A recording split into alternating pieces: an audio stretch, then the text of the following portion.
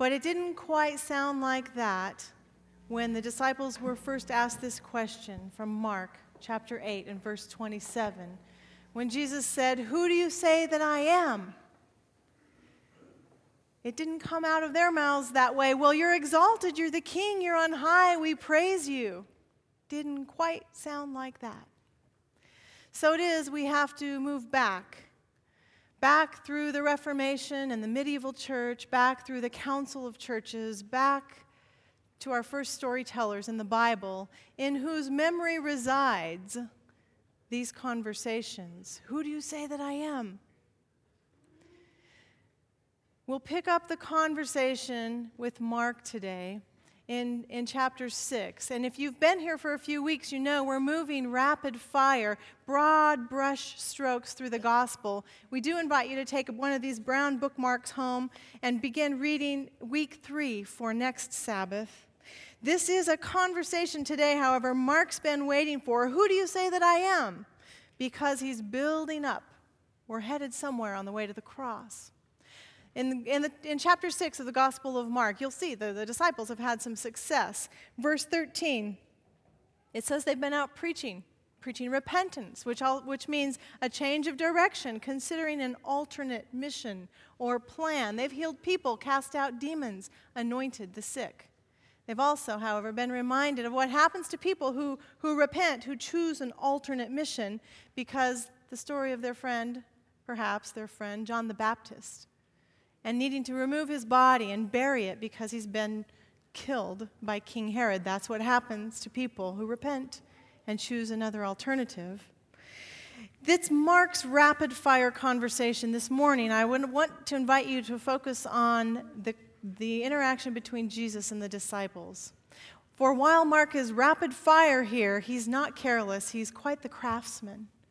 And something is being told to us in the conversation between Jesus and his disciples. Of all the gospel writers, it is Mark who portrays the disciples as a little bit ignorant, a little bit, we would say today, they're missing a few marbles, not shooting on all the pistons. You know all those sayings, the elevator doesn't go all the way up. This isn't new. For over a century, scholars have been debating and unpacking the ignorant disciples in the Gospel of Mark. What is it about? Why are they just a little less than? They are like the parable, the parable not quite as old of the parachutist. He's a novice at this. This is his first attempt, and he jumps from the airplane, and he's headed down in the sky, and he doesn't know what cord to pull on his vest, and on his way down, he meets a gentleman on his way up, and he says to him, "Do you know anything about parachutes?" And the reply comes, "No, do you know anything about gas stoves?"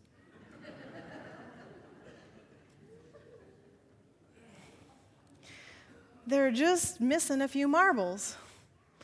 A little ignorant, where's the common sense? They're not practical, they're not paying attention. The disciples are portrayed like this in the Gospel of Mark. Watch today the interaction, because Mark is telling us something. Remember, all he has is a group of stories orally circulating in his own memory, and he can string these things together as he remembers them. Something unique comes out. Listen.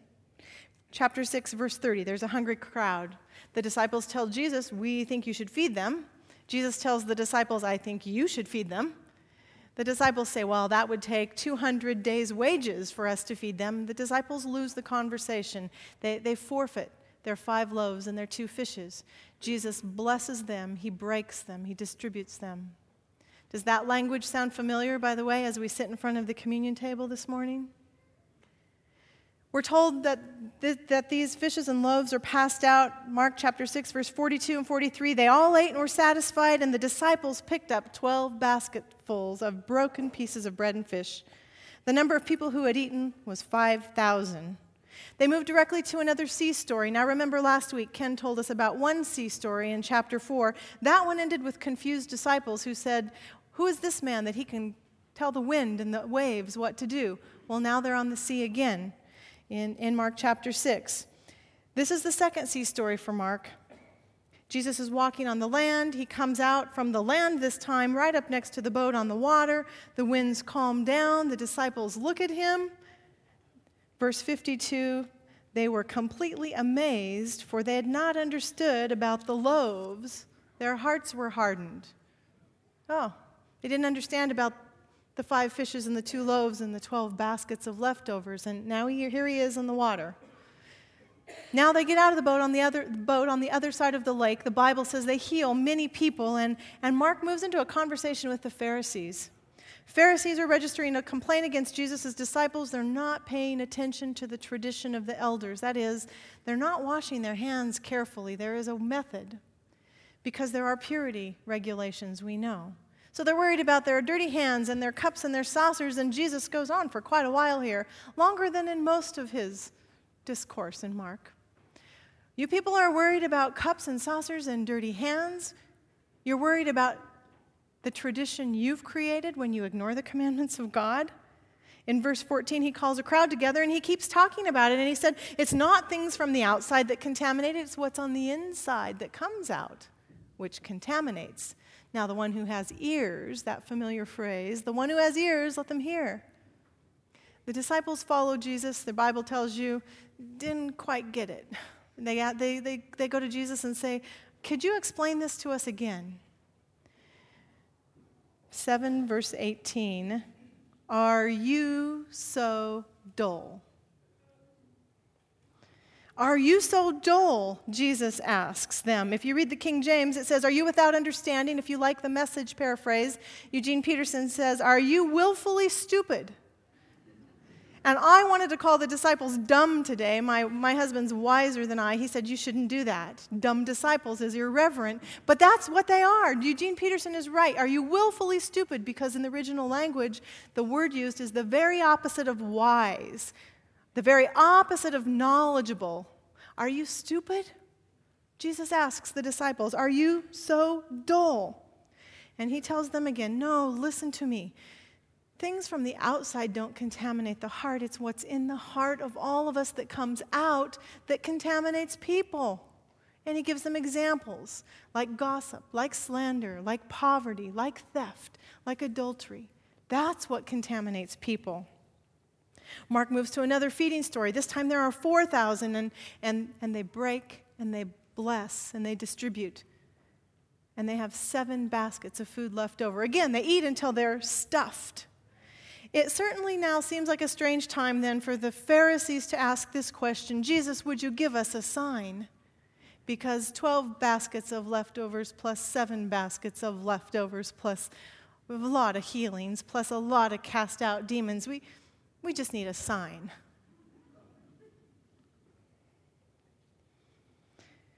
In verse 12, it appears Jesus gets angry. What's wrong with this generation? Mark 7:12. 8:12, And they left as quick as they arrived. It seems like they didn't get to finish their business. They got out of the boat, they had this little tiff, they got back in the boat, and now we catch up with the disciples for this boat journey. 8 verses 14 and 15. The disciples had forgotten to bring the bread, except for 1 loaf they had with them in the boat, which is odd. If they forgot to bring it, they forgot it, but they forgot it plus have 1 loaf. Okay? Jesus warned them, watch out for the yeast of the Pharisees and that of Herod. Now, someone has forgotten to go shopping. Someone was supposed to shop and stock up on all these supplies. If they're experienced as a seaman at all, they know they need rations for many days, even though this Sea of Galilee is really only maybe 8 by 12 miles. It's a lake. Mark calls it a sea. They know they need supplies. And now it's a real problem. Hunger. Jesus responds back in these riddles, watch out for the yeast of the Pharisees. The disciples are hungry. What do you mean the yeast of the Pharisees? The Pharisees. They're the ones who just asked for a sign. They're the ones who were worried about the ritual washing and things contaminating from the outside. Herod, the one who killed John the Baptist. Herodians, the one who marked Jesus for death. Mark chapter 3. Beware of the religious and the political leaders. The disciples are just hungry. What does he mean?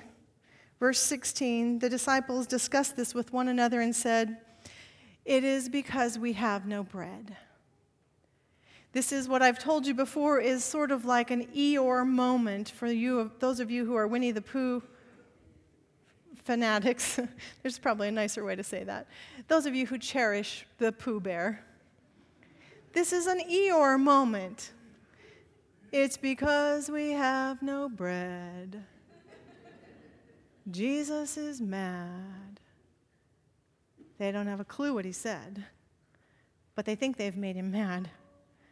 So he continues, why are you talking about having no bread? Don't you see? Don't you understand? Are your hearts hardened? Verse 18, you have eyes, but you fail to see, ears, but you fail to hear. When I broke the 5 loaves for the 5,000, how many baskets of pieces did you pick up? 12, they replied. And when I broke the 7 loaves for the 4,000, how many baskets of pieces did you pick up? 7. He said to them, do you not understand, you dull disciples? Don't you get it? I imagine voices raised right now. I imagine anger out of Jesus at this point, and I imagine silence until they dock. When they get out, Jesus must himself take inventory. Let's see. We began by casting out demons. We healed Peter's mother. Then there was a crowd with various diseases. We took care of them. There was a man whose legs were paralyzed. We put them back underneath him. Then someone with a withered hand in the synagogue. Do you remember that? We fixed that. You were hungry on a Sabbath, and I picked grain for you and fed you. And we healed somebody else on that day. Do you remember that? Do you remember we sat by the sea and told stories of the sower and the seed and the lamp and the light? Do you remember that? I imagine Jesus saying, then there were the stormy waters, not once, but twice. There was a woman bleeding for 12 years. We stopped that. A little girl asleep, 12 years old. We woke her. There was a man, another man, paralyzed. We took care of him. Another sea story, we calmed that down. More hungry people. These hungry people ate not just till they had enough, but till they were stuffed. You guys need evidence? And you have 1 loaf in the bottom of your boat, and you say, we have no bread. It is more than enough raw material for this Jesus, isn't it? It is more than enough raw material, and now Mark hand selects what I believe is the perfect illustration. They get out of the boat, and they're presented with this man who can't see, and he has a paralyzed legs. Eyes that can't see. Jesus takes his fingers and some saliva, some dirt, and he wipes this on the man's eyes. And he says to the man, can you see now? And the man says, I see trees walking, men walking like trees, which translates, no, I can't see. It's not clear yet. And I imagine Jesus, the rabbi, with a planned pause as he looks at the disciples, you see like him. It's as clear as mud to you. I'm sure there was eye contact. Jesus takes the hands and does it again, and we're told the man goes away with clear vision. It is only in Mark 2 sea stories that were calmed, 2 seas that are calmed, 2 feedings of large crowds, and 1 man healed twice. Only in Mark. Only in Mark. And now we arrive at the moment where we began. Who do you say that I am? Chapter 8, verse 27. They're in Caesarea Philippi, all the way up at the northern end of Galilee, where one of the sources of the Jordan River is bubbling out of a cave. This is a place that's been dedicated to deities down through the centuries, Roman deities, pagan deities, Greek deities. It's described as a natural place of worship. If you were to visit Caesarea Philippi today, almost all you would see there is a shrine to the nature god Pan. Isn't it interesting? Not in a synagogue, not in the city village, not at home, does Jesus ask them, but in the middle of this force of nature where they can feel the pull. Who do you say that I am? And it is Peter who answers in verse 29. You are the Christ. Without exception, every time this confessional statement happens in your Bibles, and every time it's recorded outside of our Bibles in other sources, the very next thing that happens is the invitation to pick up a cross and follow. Isn't that interesting? No matter what you think a Christ is, no matter if you have the idea in your mind of an anointed king or a military ruler or the Messiah from Jewish thought and hope, no matter what you think a Christ is, the very next thing, pick up the cross and follow. And the invitation says, deny whatever else is out there, deny perhaps the vision of what you thought a leader was going to need to look like this is a hero of a different kind. The rest of the empire is picking up a sword to fight. That's what's happening in Judea. The peasants are fighting with a sword. Jesus says, pick up a cross. A cross. Everyone knows a cross is an instrument of torture. It signifies death of a different kind. Pick up a cross. Deny that picture. Repent. Turn around. Get a new vision and purpose. Follow me. And the gospel takes a turn here, and that's why Peter doesn't like it. Jesus begins to predict he's going to die. He does it 3 times in a row. The first time, Peter says, no, Lord, you're not going to die. And he looks at Peter. Jesus looks at Peter and says again, get behind me. He rebukes Peter. Peter, you still have mud in your eyes. You don't understand. It's going to be this way. When you choose life, it automatically marks us for death. That's what he's telling these disciples. If you're going to pick up the cross and follow, be prepared to die. And the disciples have this mud in their eyes, and they don't quite understand. It doesn't matter where they've gone in Palestine. You can look at the map and see they've been on both sides of the sea, the west side, the more Jewish territory, the east side, the more Gentile territory, and up north. And now they're marching straight into Jerusalem in the next 2 weeks, where the heat will be turned up on this conversation. It doesn't matter where they go in Palestine. Jesus has never changed his position. He's never changed his mission. From the very beginning, I choose life. That's what my kingdom is about. It is Mark Twain who says, many people are bothered by those passages in Scripture which they cannot understand.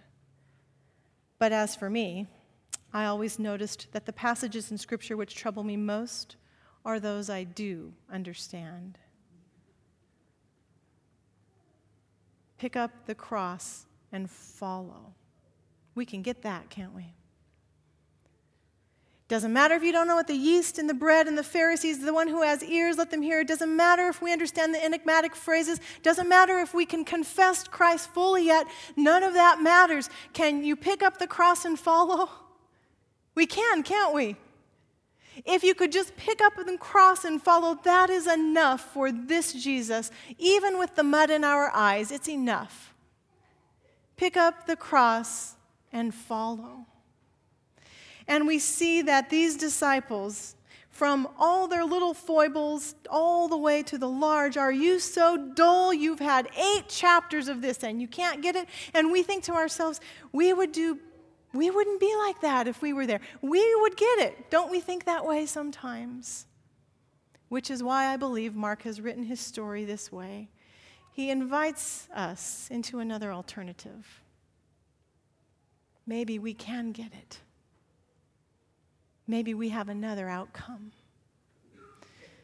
Maybe even with the mud in our eyes, we could do something in this kingdom.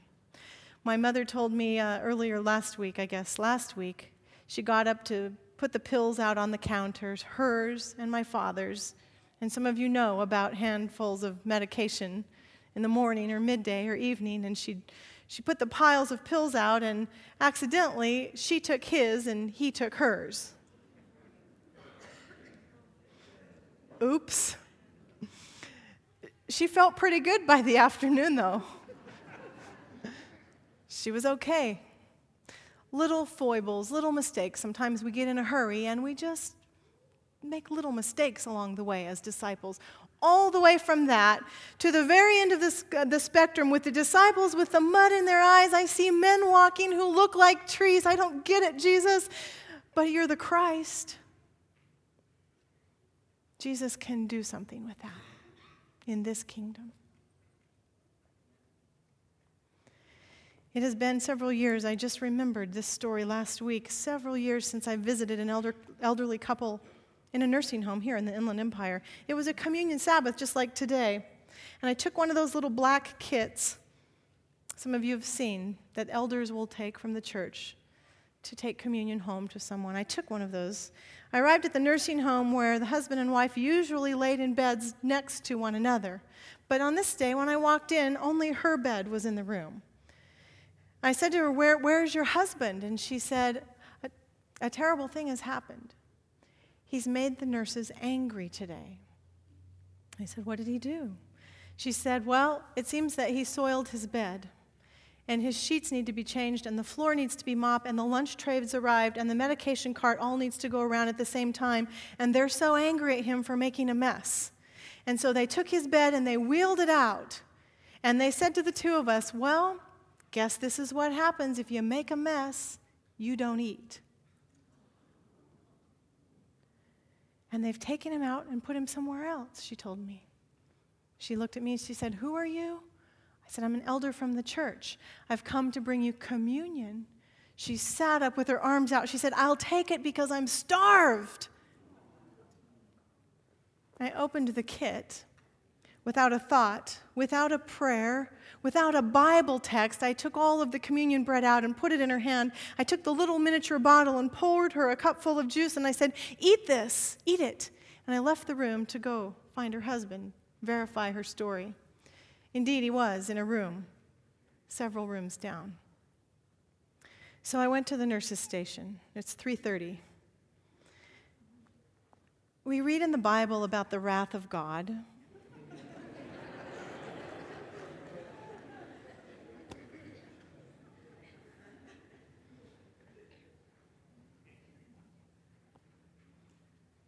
I did not leave until those people ate.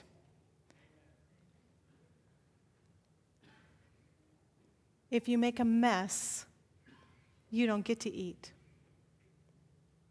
That has been the message in the Roman Empire.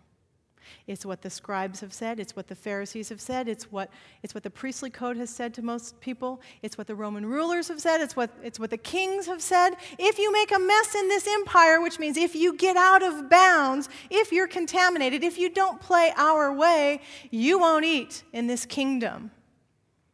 And along comes Jesus from Nazareth. What a crazy title. And he decides, oh no, in this kingdom, everybody eats.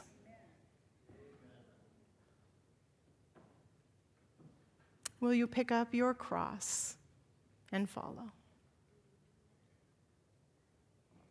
Isaac, I invite you to come as we break the bread and pour the cup together.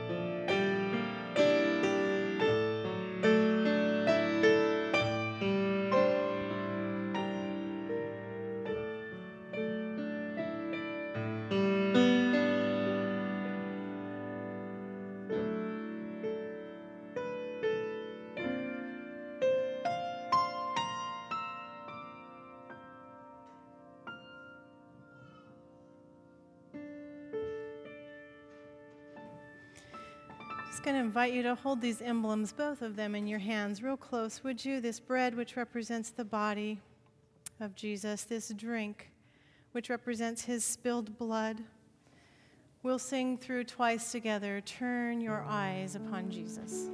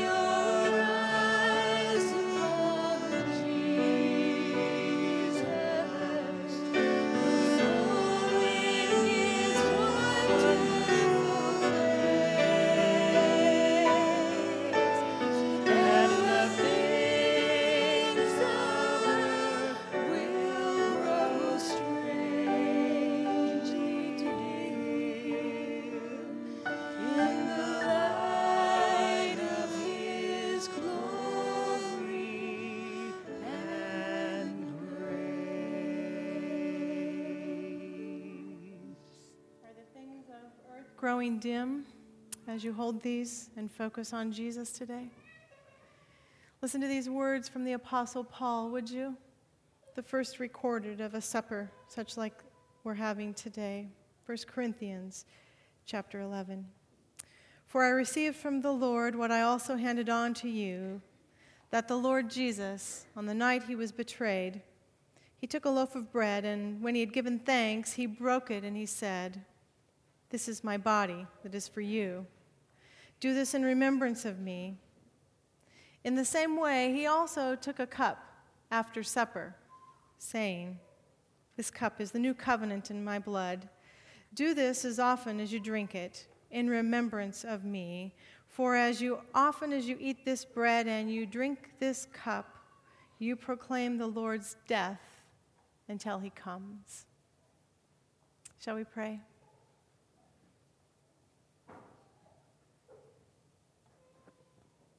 Father, as we turn our eyes upon your Son, Jesus, we can't help but recognize that he is our Christ. And this morning, as we continue our journeys, carrying our crosses, I ask that this emblem representing the body of your Son, as we partake of it, will infuse in every aspect of our lives. May it represent your longing to live in us and through us. And may we share your love because of it. This is my prayer. Amen. God, we hold this cup, just a simple amount, a small amount of juice, which for us represents something far greater. Something we can't see, but something we've experienced. For we know Jesus hung on a cross, and he probably bled. That which kept him alive is now bleeding out to keep us alive. While we don't completely comprehend this, we give you thanks for this sacrifice. We not only proclaim his death, but we proclaim his resurrection. So we hold this cup and we remember our past. We celebrate our presence today with an incarnational Jesus. And we anticipate a kingdom someday where you can say it is finished. Thank you for this gift. In the name of Jesus, too, I pray. Amen. Take and eat. This is my body. This cup represents the covenant, my new covenant. Take and drink. You know the Bible says they went out with a song. We wouldn't want to do it any other way. We invite you to stand and remind you the offering plates will pass as we sing together today when we all get to heaven. Would you stand and sing together?